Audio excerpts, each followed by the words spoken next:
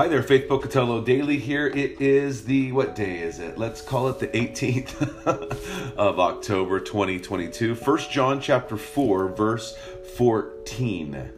And we have seen and testified that the Father has sent his Son to be Savior of the world. So we need to realize that yes, the love of God was what compelled him, and he came, but he was sent and he came to the world. Why? To be Savior of the world. Not so that he could just teach the world how to live a moral life, not so just he could say, look, God's standard is higher than yours, not just so he could lead a rebellion or a revolt against the Romans and the religious leaders.